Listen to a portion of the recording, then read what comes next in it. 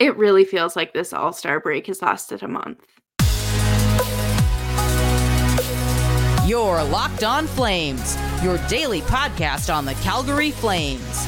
Part of the Locked On Podcast Network, your team every day.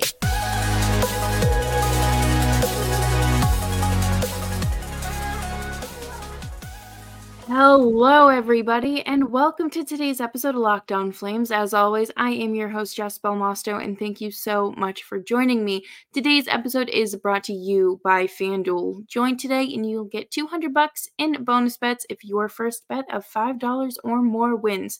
Learn more at fanduel.com/lockedon to get signed up. We are going to be putting a bow on this week. It's been a very long week for not only Flames fans, but I think a lot of the hockey community. And we're going to talk about the latest, obviously, Calgary's team statement that we didn't really get to go over because a trade happened. And the latest, the next step in proceedings. And of course, Chris Tanev is rumored to be on the move within the next 48 hours. So we have to talk about that. And because this has been such a long week, we are not going to be focusing on the losers of the week, but the winners. Make sure you're subscribed to Locked On Flames wherever you get your podcasts, and of course on YouTube as well. We are here for you Monday through Friday, 5 days a week, your team every day. This has been a very long week. There is no denying that. Not only did we not have hockey, Calgary Flames hockey this week, there was a lot of movement. In Monday's episode, I said, there's going to be an unofficial roster freeze during this time because people are on vacation. GMs really aren't in the office working. They're always on call, let's be honest. But I said, I don't expect much to happen. I am very sorry, everyone. I was very wrong, but obviously, Elias Lindholm got traded to the Canucks, and that quickly became the biggest story coming out of Calgary. 18 hours or so after the Flames released a statement regarding Dylan Dubé's charge. As we know, he was arrested and charged on, I believe it was Monday, officially. And the team released a statement after they were receiving a lot of deserved backlash, because how are you going to grant someone a leave of absence for mental health and then they turn around and get arrested for a crime that happened in 2018? The math wasn't entirely mathing there for fans, and not even just Flames fans, quite literally everyone in the hockey community had something to say about this. So 5 hours after the official announcement of Dubé and the other players' arrests, the Flames released a statement. We have now become aware of the charge of sexual assault that has been laid against Dylan Dubé.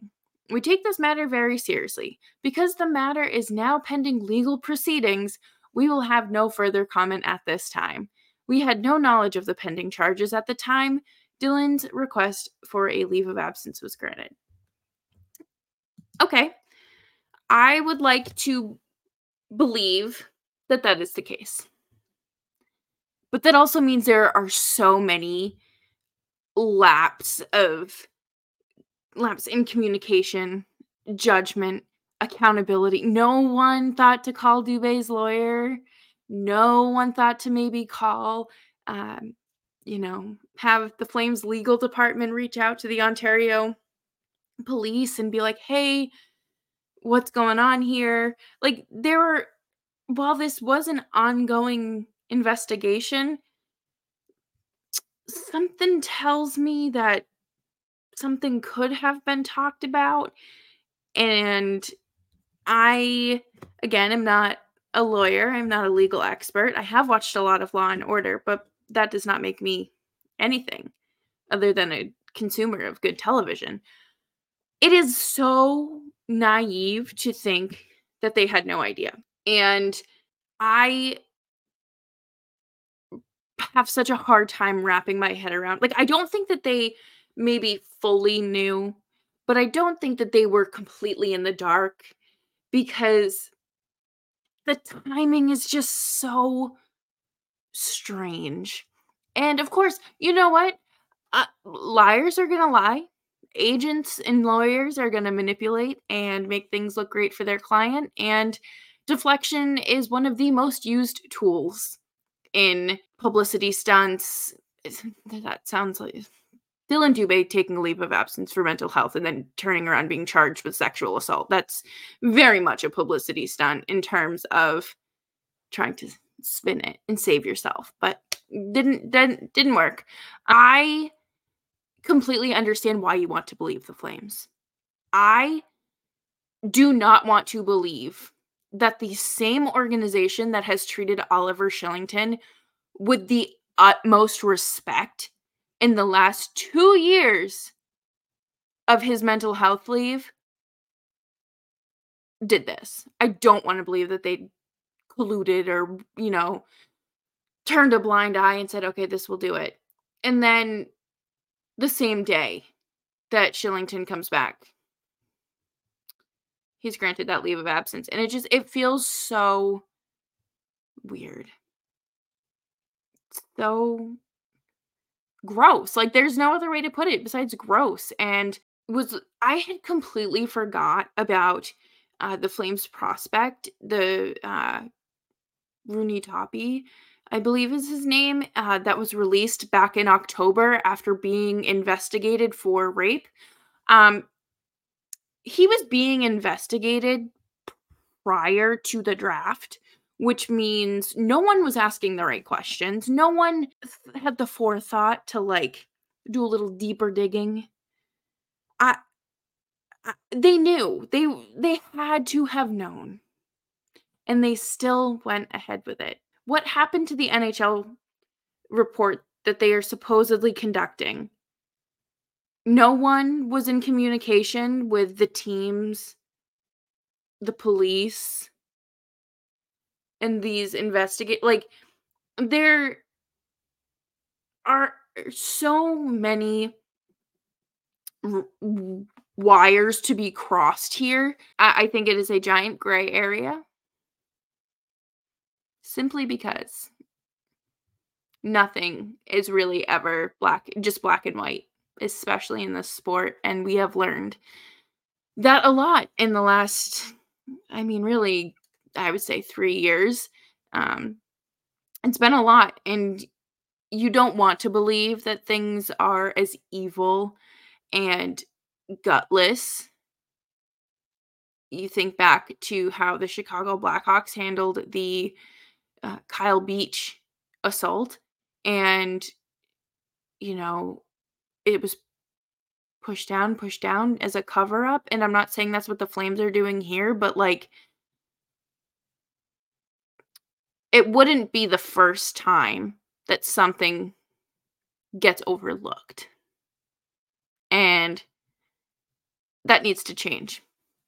But coming up next, we are going to take a hard left turn into talking about trade rumblings because as of the time I'm recording this, Chris Tanev is supposedly being traded relatively soon, and that is according to Canucks reporters. So we will see what happens there. But before we do that, we are going to take a quick break, and I am going to talk to you all about our friends at FanDuel.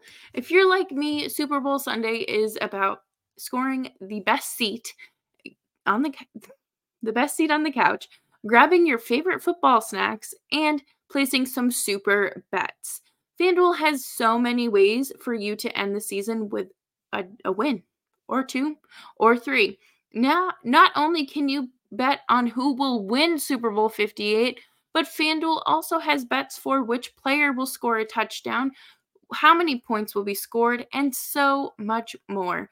New customers join today and you'll get $200 in bonus bets if your first bet of $5 or more wins. And just visit fanduel.com/lockedon to sign up. That's fanduel.com/lockedon. Make every moment more with FanDuel, the official sportsbook partner of the NFL.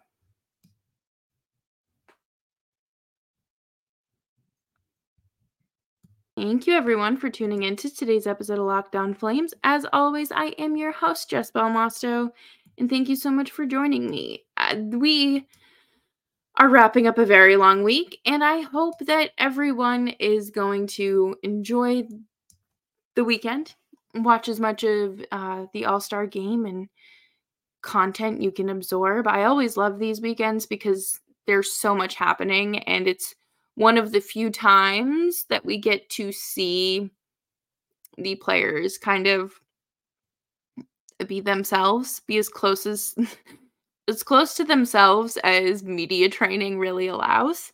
And I think that's fun because you do get moments like we got Thursday evening where Michael Bublé admits that he had a little snack and was not completely there, allegedly.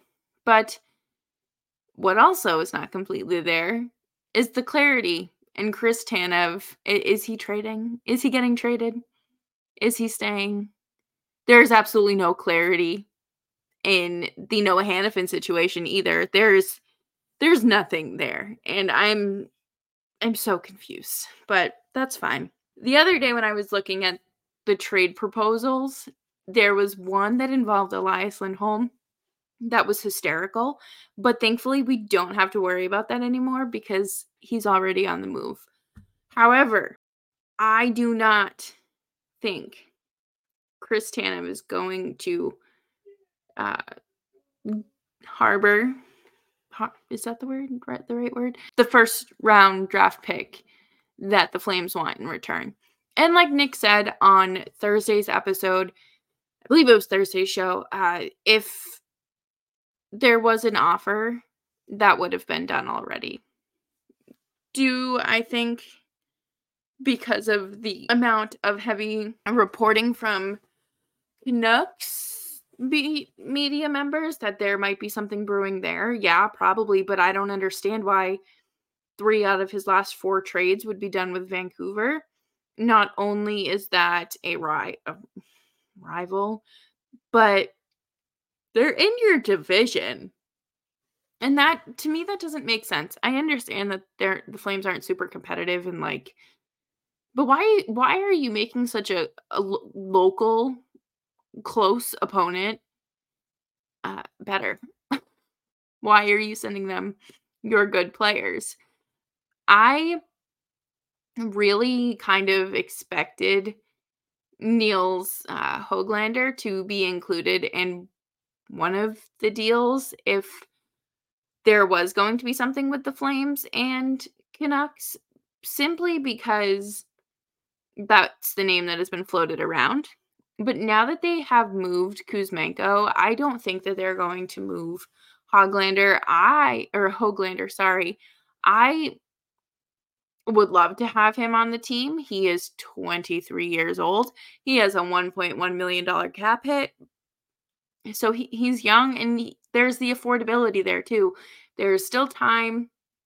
He's under team control for a bit, and I just I don't see a world where this happens now just because of the return for the Elias Lindholm trade.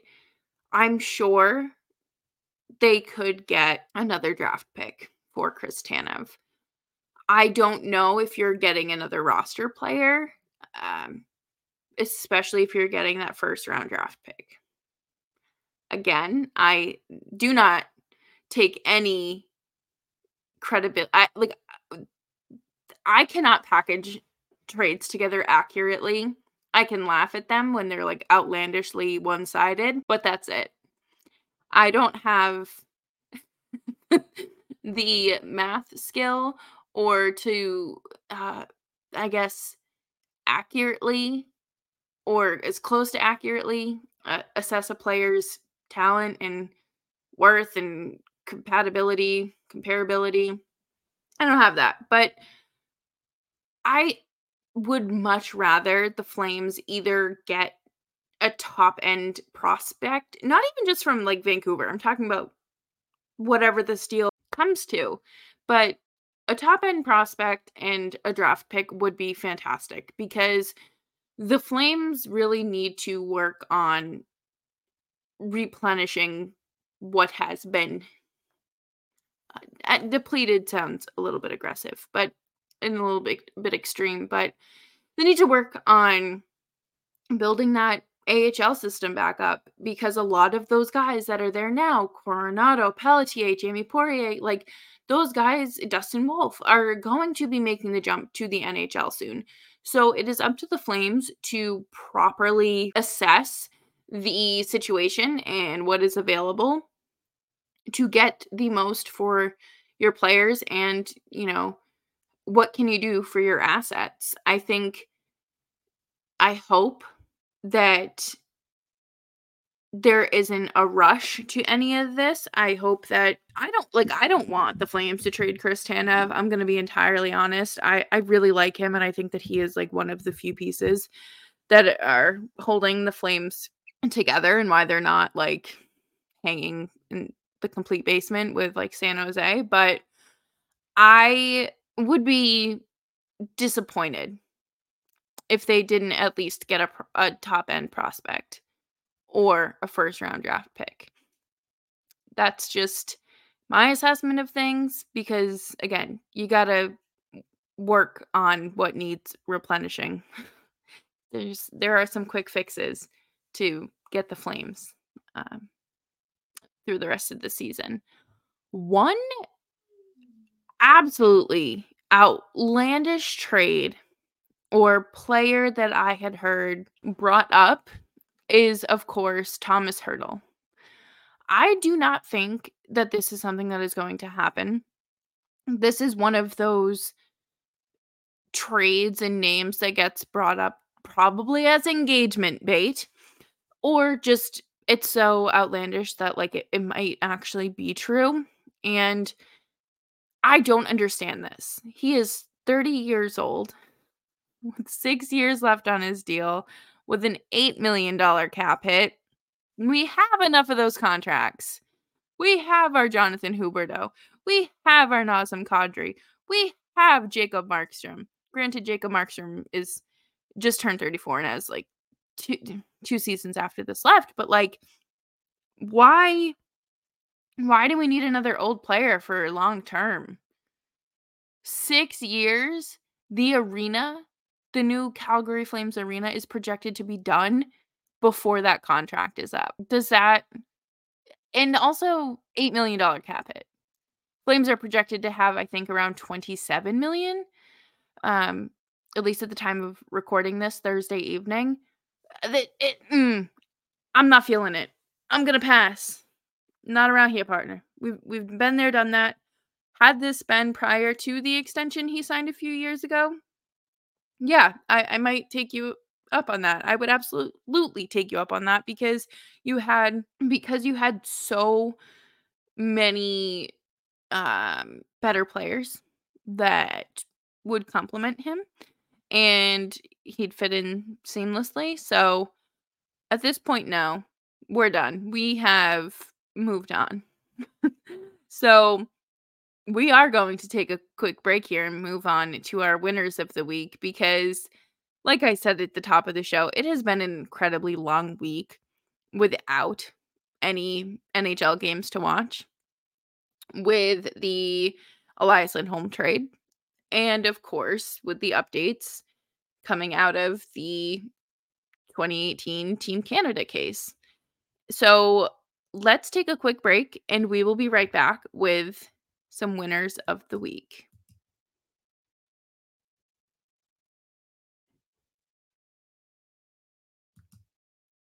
Thank you, everyone, for tuning into today's episode of Locked On Flames. Make sure you're following me on social media at Jess Belmosto. Winners and losers of the week is something we do on Fridays around here. If you're new, where I typically pick sports-related winners and losers, but we're not doing losers this week because I think it's safe to say we all know who falls into that category. And I'd also just really like to focus on some good things. So, first up is our sweet little Quebecian Jacob Pelletier, who made his return to the Wranglers after missing all of this season up until now with a shoulder injury that he suffered during a preseason game and needed preseason surgery or shoulder surgery to help heal. And I am so proud of him because there was an number one, it's great to see him back. He brings all of the vibes. He is that guy that is just always bouncing around and like making sure, this friend's taken care of, that friend's taken care of. Oh, you need to laugh. Okay, like I'll make you laugh. Like he all is so uplifting and encouraging. And I also want to congratulate him on his 100th career AHL point, and Matthew Coronado had the assist on that. Someone called them the new Johnny and Monty, and that was like a punch to the gut. So we'll see how this one works. But one thing I think that is super special about Pelletier is his resilience. I think that is something that it should be commended for anyone, but especially for a guy that's quite literally a twig and considered undersized, and how he has fought to be here. And there was a pretty significant setback because this was projected to be like his year in terms of breaking into the NHL. And I read an article that honestly, it made me cry. I will be completely honest. He did an interview with, I believe it was Wes Gilbertson or it was Eric Francis, and talked about how Chris Snow and his family really helped him and inspired him to not let himself go to that bad place and feel sorry for himself during his recovery. And to me, that's someone that has a lot of, like, emotional intelligence and can also have, like, they have an ounce of self-awareness, which is always good too. To look at your own situation that is a pretty big setback, and, like, you could be disappointed in that, and, you know, push through that because you just went to the services of a man with 2 young children and a wife, uh, and someone who, worked on drafting you and kind of using his strength and inspiration to push you through. I think that's great. And it takes a lot to continue to fight. So, congratulations, Jacob Pelletier. I cannot wait until he's back with the Flames full time. I think that's going to be so much fun. And my other winners of the week, PWHL. The first month of the inaugural season has wrapped up. Minnesota and Montreal are tied for the top 2 spots in the league, and that's kind of crazy because Minnesota was not even kind of, they were ranked pretty low in projections and predictions. I had them 6th simply because of just the way it was assembled. Their roster was assembled. I don't hate it. I think that that's fun because it goes to show you that you can absolutely look good on paper and not live up to those expectations, and you might not look good on paper and you exceed expectations. So I think that that's really fun to see. And they are doing all sorts of fun marketing campaigns. They are at the NHL All-Star game right now. Like, there's been a lot of crossover there, and I think that that's so much fun, and it's gaining, new eyes on women's hockey. And with the Toronto and Montreal game coming to the Scotiabank Arena in Toronto, that's sold out. So that's nearly 20,000 people watching women's hockey in one spot. That's pretty cool. That is something a lot of people have wanted for this sport for a very long time. So, congratulations to everyone involved. And I hope to get down to a game this season for New York, or maybe next time I'm in Boston, I will take a trip up to one of Boston's games. But that will do it for me, everyone. Hopefully, we make it to Monday with no more breaking news and we can all enjoy ourselves. If not, we'll be here for an update for trades. That's really what we're keeping an eye out here for. So keep your Elliot Friedman Twitter notifications on. Make sure you're subscribed to Locked On Flames wherever you get your podcasts and on YouTube as well. And stay safe, stay dry, stay hydrated, and stay moisturized.